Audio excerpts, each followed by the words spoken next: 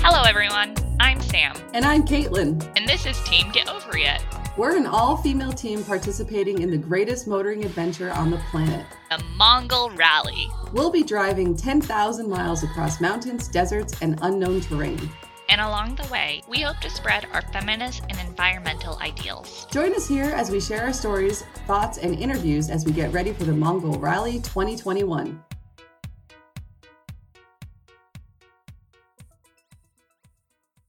Welcome back, everybody. Hi. So glad to have you here with us again. Today we're talking about something that's probably on the forefront of most people's minds. Mm-hmm. What is the Mongol Rally? Absolutely. Every time I mention that, they ask me, what is Get Over It? What is it for? And then I say, oh, it's for the Mongol Rally, as if, I always answer that question as if people should know what it is, because I think people should know what it is. But in actuality, very few people do. So we are taking this opportunity to explain what the Mongol Rally is. Yeah, exactly. So essentially, the Mongol Rally is this intercontinental car rally that begins in Europe and ends in Russia.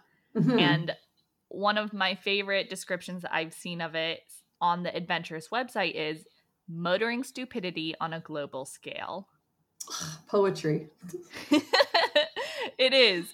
Yeah, so the Mongol Rally, essentially, me and Caitlin will be spending 10,000 miles in a 1-liter car, driving all the way from somewhere in England, ending in Russia, going through, I think, 16 countries. Yeah, well, probably at least 16, yeah. And then it's going to depend, too, on what's going to be open next year. Official start point of the rally is in Prague.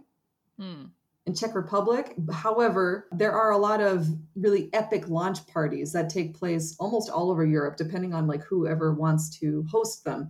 Hence why we will probably start in England. Plus, we have friends in England anyway that we were going to visit. So for us, we're going to start in England and then possibly just kind of motor around from there. Yeah, and that's actually a really good segue sort of into the history of the Mongol Rally, because it is named Mongol Rally. And so anyone that may have heard of it in the past might have heard of it starting in London, going all the way to Mongolia, which has obviously changed for numerous reasons. Primarily, I think, just the cost of the launch party. It's a lot cheaper to do that in Prague than it was to do it near or outside London. Yeah, that's really true. And then even the ending point, because it's supposed to end, it's called the Mongol Rally. So originally it did end in Mongolia. However, it changed because of, I don't know exactly, but because of, I think, car laws, whenever you can sell your cars or ditch your cars. So now it ends in Ulan-Ude, Russia, but we still do need to pass through Mongolia. And I think a lot of teams, what they do is they kind of go to the finish line, have a party, and then maybe come back into Mongolia to spend some time. I think that's our plan. And I'm really excited to do that. Yeah, exactly. So that's sort of the premise of the Mongol Rally, but it actually has a lot more to it than just sort of adventuring around in a small, shitty car for a month, 2 months. Oh, can you tell us more about how shitty are these cars? Yeah, how shitty is this car going to be? Our parents want to know. So there are 3 main rules to the Mongol Rally. The first one is called small and shit. And so essentially you're going to be in a farcically small vehicle of 1 liter or less.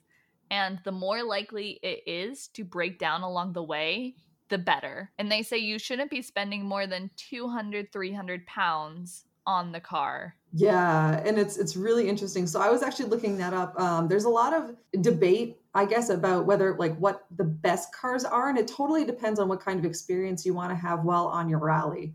So I was looking at some advice that previous ralliers are giving to noobs like us, and one guy said, yeah, Micras, so this is Nissan Micras, they're talking about the kind of car, have an annoying habit of finishing the rally in one piece. Get a Fiat or a Peugeot or something that definitely won't.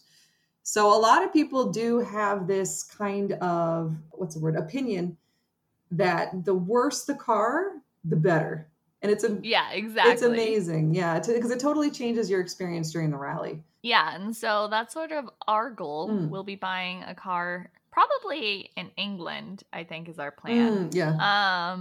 Just because it's easier for non-European citizens to buy cars in England than it is any other country in terms of registration. But we'll be looking for the shittiest cars. So if we have any listeners out there in England and you're like, oh, I have this great car, doesn't even start, give us a call. Please. We're interested. And it doesn't matter. It doesn't matter if it's automatic or manual. Because either way, we're going to probably toast it. Oh, absolutely. In fact, I think, do you know how to drive a manual, a stick shift? Nope. Okay, same. So, which I think most of the cars, and especially the countries you're going to be driving through, it's recommended to have a manual or a stick shift because when you break down in certain countries, they're not going to have the parts to fix an automatic car. Yeah. So it's definitely going to be an adventure. Two girls who don't know how to drive a stick shift go buy a really shitty one and then try to drive 10,000 miles with it. Oh man, I tried. I did at one point. I had a friend who had a manual car, and I was trying to get him to teach me, but like I kind of gave up after 20 minutes because it was frustrating. It was it's a little bit embarrassing too because it was my friend and I didn't want him to. Anyway, so I did make an attempt at one point, but it didn't pan out at all in that case. But cars, yeah. So some of the cars that like I've been looking at that too, like researching what the best, and like I'm using air quotes here, like quote unquote best car would be to use for the Mongol Rally. And there's a lot of, like I said, there's a lot of debate and almost controversy around it. Because like you were saying too, it has to be really small, a 1-liter engine.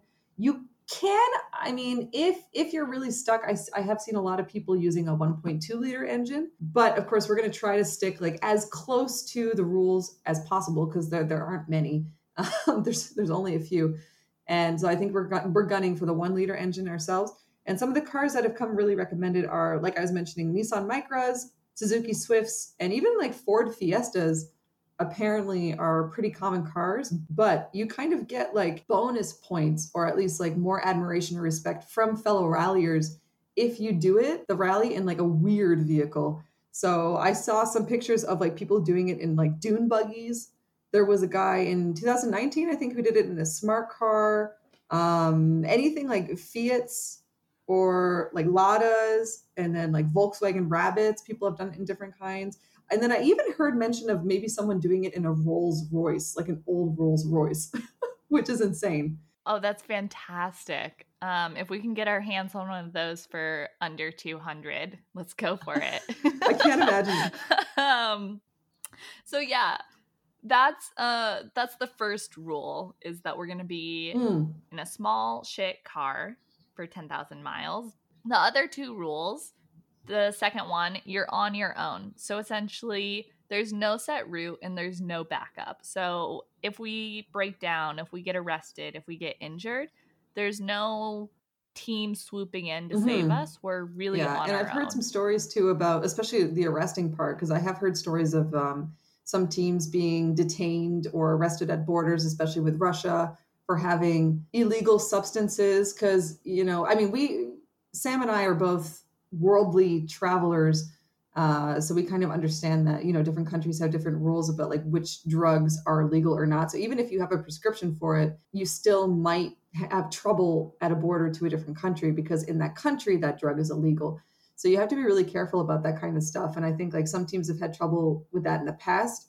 Like other teams have like just become stuck because their car broke down and they just had to like through their own grit and determination, either like, continue on, buy a new car. I've heard stories of people who had to like change their cars completely in the middle of the rally, buy a new car to continue on. Or on the other hand, you could also just like kind of gently abandon your car or sell it somewhere and then just, go back home. So it's totally up to you what's going to happen.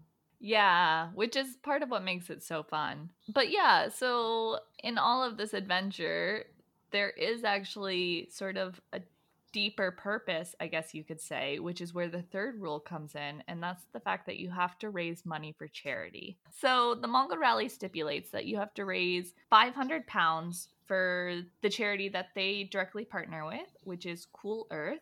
And we'll be doing another podcast about that soon, sort of talking about what Cool Earth does. But then after the £500, any additional money you raise can go to any charity of your choice. And so we have chosen, if our team name didn't give it away, we have chosen the Center for Reproductive Rights. Absolutely. And I think it's really important to us to donate to both charities because, like we were saying before, like through our website and things, we are, I guess, adventurous and travelers and outdoors women. So we do a lot of biking and hiking, camping.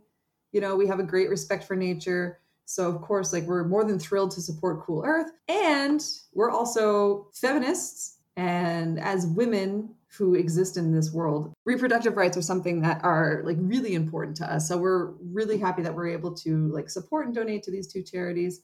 And especially like Center for Reproductive Rights, I feel like they're active in at least 50 different countries, and they're always fighting for reproductive healthcare access, and even just in general, like women's health access. Because in a lot of places, even in like countries like the United States and in Canada or other countries where you think it like, you know, the healthcare is pretty good, there's still a lot of like legislation and stuff that are preventing women from accessing healthcare that they desperately need. So I'm really, I guess, thankful to that charity for existing and all the work that they do, and really happy that I can support them in some way. Yeah, I agree. Yeah, and like we said, we will be discussing those charities in more detail in later podcasts, so stay tuned for that. We'll go into what each charity does, specifically where they work, how you can help, how you can contribute, and what your funds will go towards if you donate to us. So, should we get into the history of the Mongol Rally?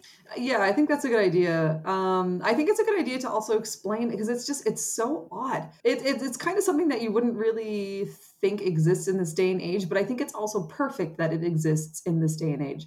Because when you think about adventuring and exploring, you know, that's something that people did in the 1800s, or, you know, Christopher Columbus, not something that people do now, because it's like, what part of the world hasn't been explored yet or visited, and like which city and which town doesn't have a Starbucks yet. So it doesn't really seem like there's really much room for it anymore. And then of course with our busy lives, like how can you just take a couple months off and be able to do one of these adventures? But many years ago, literally the early 2000s, in 2001, this absolute idiot, genius, you can take your pick on what to call him, named Tom, kind of came up with this idea to start. At first it was the Mongol Rally. So he's a Brit, he's from the UK, and he had this idea to drive his car to Asia. And so he and his friend kind of like embarked in 2001 on the first ever Mongol Rally. It failed. They were not able to make it, but they kind of had like an open invite for anybody. I think it was like 2004. And then at that time, 6 teams showed up. Somebody made it. And then after that, like word of mouth spread. And then by 2006, it became quite popular, right? 2006, 2007. Yeah. Yeah. So in 2004, they had 6 teams. 2005, 43 teams. 2006, they had 167 teams. And by the registration for the 2007 Mongol Rally, they had to limit it to 200 teams. And their servers actually crashed within 22 seconds. Yeah, that's amazing. Of opening registration, just from sheer popularity of people wanting to do this rally. Yeah, it's pretty, and I mean, you wouldn't think like, but 200 teams, if people have like at least like 2 or 3 people per team, that's like maybe around 700 people at least participating in the rally. That's a lot of people for something like this. Yeah, and so if you think about that too, so they've averaged roughly, after 2007, they've averaged around 250 to 300 teams each year. And if you think about each of those teams raising at minimum £500, but often you see teams going well and way beyond, raising thousands of dollars for Cool Earth and other charities as well. So if you think about all those teams year after year, that's an enormous amount of money that this rally has raised for charity. Yeah, it's pretty amazing. And Oh, well, we're going to talk about it later, I was going to say, but I think, and especially this past year, with the fires, all the forest fires that have been happening around the world, I think it like now more than ever, it's very important to raise awareness for rainforest health, rainforest rights, and then also just like environmental rights in general. So, I'm really happy and thankful for this this kind of adventure for existing and for being so kind of environmentally minded. It's really nice. Yeah. Should I talk about some of the other, because it's not just the Mongol rally that they have, but they have like actually if I guess car rallies are not your thing, or if you can't make it to Asia, they also offer, so the organization, like it's called the Adventurists, and they're most famous for their Mongol rally, but they have a number of other races and other kinds of adventures that they do offer. So I honestly think that there's a little something for everyone. Some adventures fare better than others. Some of them only lasted like 1 or 2 runs or 3 runs before being canceled indefinitely or put on hold for a while. But then other ones are actually still pretty popular. So just to give an example, so they have something called like the Gaucho Derby, which is a 10-day Patagonian horse race. That one's new. The first Gaucho Derby was actually this year in 2020. I believe they were able to run it. So they ran it earlier this year. Yeah, so that's pretty cool. They also have another derby. They have the Mongol Derby. So again, going back to Mongolia. And the Mongol Derby actually is the Guinness World Record holder for the longest horse race. So technically it's like an ultra endurance horse race, and it's thousands of kilometers on horseback.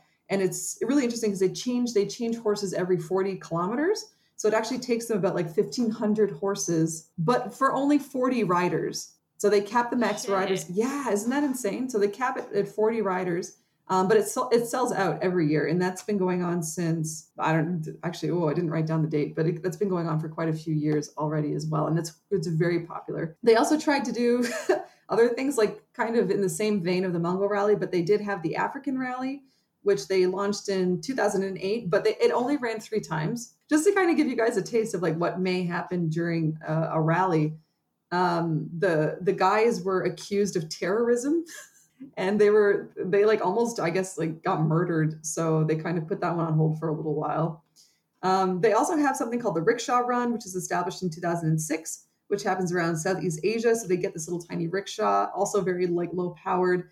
So you can go from Sri Lanka to Southeast Asia. And then also I think they have like an Indian rickshaw run these days as well. And they have, this is so funny. The Icarus Trophy is something that I want to try. The Icarus Trophy, they started in 2015, and it's a paramotoring race. Have you ever heard of that before? Paramotoring? No, you're gonna have to explain this. It's like I watched they have like a YouTube video trying to, what's the word I'm looking for, promote it. It looks insane. So basically you just have a, why can't I remember any words this morning? A parasail? Yeah, thank you. Yeah, you have like a parasail and a motor like strapped onto your body with a huge fan, and basically you just kind of like take off the ground and just fly. How far do you go? It can be quite far and quite high, actually. So it was started in the U.S. So the first test run was in the U.S., but they also have it in South Africa and Zimbabwe before. And the main draw to this event is that it's extremely unregulated, which I thought, excellent. I know, I thought that was insane. So if you ever want to try like, a one-man kind of aircraft sort of thing, then do that.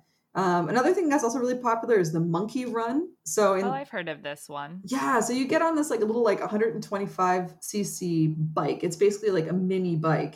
And the first run that they did was from Morocco down to like Cameroon or somewhere. And like, so basically they were just like biking through deserts. It looks absolutely amazing. But they also have it through Romania, Peru, and also Mongolia. So they offer that in a couple of different countries. And the list goes on. They just have so many things. So if, driving a car throughout, Asia, Eurasia, and Europe is not your thing, then take a look at their website and you can pick through like any kinds of adventures, whatever suits your fancies. They have an adventure for you. Yeah, and chances are if you don't see something you want to do, but you have an idea, you could probably contact them. And if it's crazy enough, I think they would help start that. You can, and you can even volunteer because they're always trying to dream up new ideas. And I think they do when they have a new idea, they look for volunteers to see how feasible it is. So even if you have some spare time on your hands, you're just looking for some kind of really strange, awesome, and unregulated fun, then yeah, take a look and then see if you can sign up and volunteer for something. Like you could be a pioneer. Can you imagine that like on your resume or CV and just be like, 2021. Like I tried I tried like the Icarus run, I don't know, Japan or something. That would be insane. That would be so amazing. It would definitely be a conversation starter. Definitely. And like that's kind of what it is. Like I think that's sort of what is needed these days. I know like a lot of people kind of think it sounds insane, but it's just these sorts of adventures and just experiencing the world and through a different lens, I think is just so rewarding and so important. And just being able to challenge yourself too and like have all these adventures. Like I'm just trying to think about like what our future is going to be like on the road, going through border control or border patrols, maybe bribing police officers, speaking shitty Russian at people. Yeah, that's right. Disclaimer for all our listeners, Caitlin is going to be our Russian speaker in the team. Yeah, but I need to get on that because I was being really diligent and I was making pretty good progress studying Russian. Russian, honestly, is like not that difficult to learn. I think my grammar is not going to be perfect, but as long as like what did I get? I said "Наши машины плохо," which means our car bad. That's honestly all the Russian we need. That's it. That's it. Сегодня среда. Today is Wednesday. Also important. Also important, yeah. Our car is bad. Today is Wednesday. Today is Wednesday. And then like, what is it? Ani vodka spasiba, which means one vodka, please. See, I think you're ready. Yeah, I think you've got this. Are you ready? Yeah. Yeah. So anyway, and I mean, like, there's more that I know a little bit more than that, but I need to get on that, which I think is going to be super helpful. Because that's another thing too about the Mongol Rally is like the reason for these rules, you're on your own, you have to buy a shitty car, is because they want you to break down. Like that's a part of adventuring is like breaking down, like getting stuck somewhere and then having to talk to locals, and like you're just having your adventure and then like getting to know people from different countries and having different experiences, getting invited into people's homes. Ugh, I can't wait. It's going to be so much fun. Yeah, exactly. I think that's, at least for us, the biggest appeal of the Mongol Rally is really just, you're not driving through in a luxury vehicle, just getting from point A to point B. The fact of having a shitty small car is that it's going to break down and you're going to have to, talk to people. You're going to have to maybe walk miles to find someone to change a spare tire. Yeah. So. Well, that's something else that we have to learn too, is how to, I've changed radiator fluids before, and I, in theory, know how to change a tire. But other than that, I don't really know anything about mechanics. Well, I know how to check the oil. Yeah. And I could reasonably fix most things with duct tape. Yeah. We're definitely going to need to like duct tape a lot of things. We should just, in the trunk of our car, put boxes and boxes of duct tape. But duct tape is surprisingly useful. When I went tree planting, like people would duct tape their tent poles, like if their tent poles snapped, or even like one guy, either it was a bear or it could have been a dog. We're not really sure. Possibly bear ripped apart his tent and he just like duct taped it back together. So honestly, duct tape fixes everything. It does. So yes, we're gonna need duct tape, flex tape, every kind of tape, and then that's gonna be. If there are any tape companies listening, we need some sponsors. Hey, yeah. Hey, sponsor us in tape. That's going to be, oh my goodness. But I think that's something else that we should probably prepare for too. Probably. Or not. I mean, that's the thing. It's like even how much preparation you do beforehand or like not, it doesn't even matter. So speaking of preparation, so I was trying to, I guess, like learn a little bit more about the teams and people who participate in the Mongol Rally. And I heard a story last year about like two Korean guys that kind of joined at the last minute. And speaking of not being prepared, they didn't even have a car. So they just, I guess what they did is they just took like buses and trains and stuff instead, which is whatever. It doesn't matter. There's no, like, there are only 3 rules. Technically, they're not really breaking anything. So I thought that was amazing. Technically, if you don't have a car, then your liter is under the 1 liter maximum. Right, exactly. Because you're just working on like your, your body, your own body. And that's amazing. I thought that was such an inspiring story, doing a motor race without even having a car. That's fantastic. It's fantastic. Yeah. Any amount of preparation that you do in like some kind of endeavor like this is just gonna, as soon as like trouble hits, and it will hit, then all of your preparation is going to be out the window. Yeah, exactly. Like there's only so much preparation you can reasonably do. And I think you talk to any team that's done it in the past, and that's their one piece of advice consistently across the board is just don't try to prepare, because you can't. Expect the unexpected. And even like next year too, because Sam and I were talking about this just before we started this podcast. Like next year too, we're wondering how many borders are going to be open after COVID, and whether or not we're going to have to change, because we have our route planned tentatively, but I mean, we've already had to kind of change it before. Like, 'cause originally we were planning on going through Iran, but then earlier this year, some people may have forgotten with everything that's been going on. But World War III almost broke out. So we figured it wasn't very safe to go through Iran. So we might go over the Caspian Sea instead. But with COVID-19 too, and borders maybe not, or maybe being open, then we might have to change it further. And that's fine. So I think you need to be, especially for something like this, you need to be very flexible. You need to be open. You need to have money prepared for bribes to get over borders. But it's just going to be so much fun. It will be, understandably. But it will be what it will be. Yeah. I think the more trouble we get into, potentially the more fun we'll have. Absolutely. Yeah. Yeah. No, our run's definitely going to be interesting. We're not going to know what's happening, I think, until it's happening. Yeah. And then we're just going to have to roll with the punches at that point. But that's fine. Yeah. And I think that is one of our strong suits over the years of traveling together, is our ability to be somewhat prepared, but also not prepared at all. Yeah. Right. Yeah. Because you never know, like some opportunity might present itself. And that's something else too. Because like along the route of the rally, there are sort of these pit stops and these experiences that many people recommend to do. So I think like in like Turkey, is it Turkey? They have like the hot air balloons. Oh, yes. Yeah, it's in Turkey. Right. Yeah. So there's those. And then you and I are both hikers. So like whenever we see like a attractive looking mountain, I'm sure we're just going to pull over and do some hiking. And then there's also like in Turkmenistan, I absolutely have to go see that fire pit. Oh, absolutely. 800% we're going there. And just like all these little things. And there's so many little things that, we have heard about just from previous ralliers. And then there's lots of little things that I'm sure that we'll only get to know about from locals.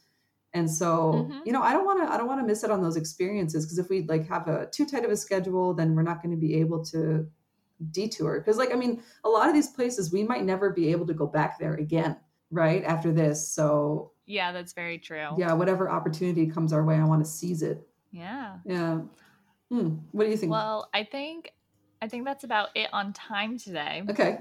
But I hope that gave everyone listening sort of a good idea of what the Mongol Rally is and why we're doing it. So while we are doing the rally, we're also going to be doing regular updates. That's going to be like in a year time. So please stick around with us until then. But we also have an interview coming up, right? Yeah. So our next podcast is going to be an interview with somebody that did the rally 2 years ago now, I believe. So you'll get to hear from somebody that's been on the road, has had these experiences, and listen to his stories, tips, woes, delights, everything. Yeah, stay tuned. If you're listening from a team that will be joining us on the 2021 rally, then the next podcast will probably be particularly interesting for you, as we ask him some very common questions, including what car should you drive? And I don't know what other questions. We'll find out. We'll find out. Exactly. I'm so curious. I can't wait. Yeah. So thank you for tuning in again today, and we'll catch you next time. All right. Bye. Hi, this is Caitlin from Get Over It. Recently, Sam and I were interviewed by Tom Page at The Worst Traveler, and it was awesome. Like, we had such a fun time talking to him, and I've listened to his podcast since then, and it is incredible. If you want to hear a lot of really interesting travel stories, including getting death threats in India, then please check him out. So he has his own website. It's www.theworsttraveler.com. You can also find him on Instagram at theworsttraveler and also at Tom Page. And then you can also check out his podcast on Apple Podcasts and on Listen Notes. So highly recommend it. We had such a great time with him, and please show him some love and support.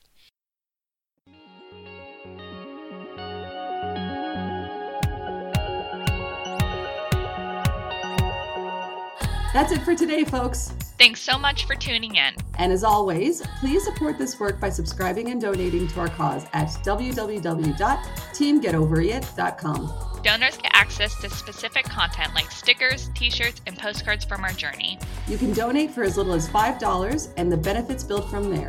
Go to our website for more info. Or find us on Facebook, Instagram, and Twitter at Team Get Over It. Thanks for listening. And catch us next time on Get Over It.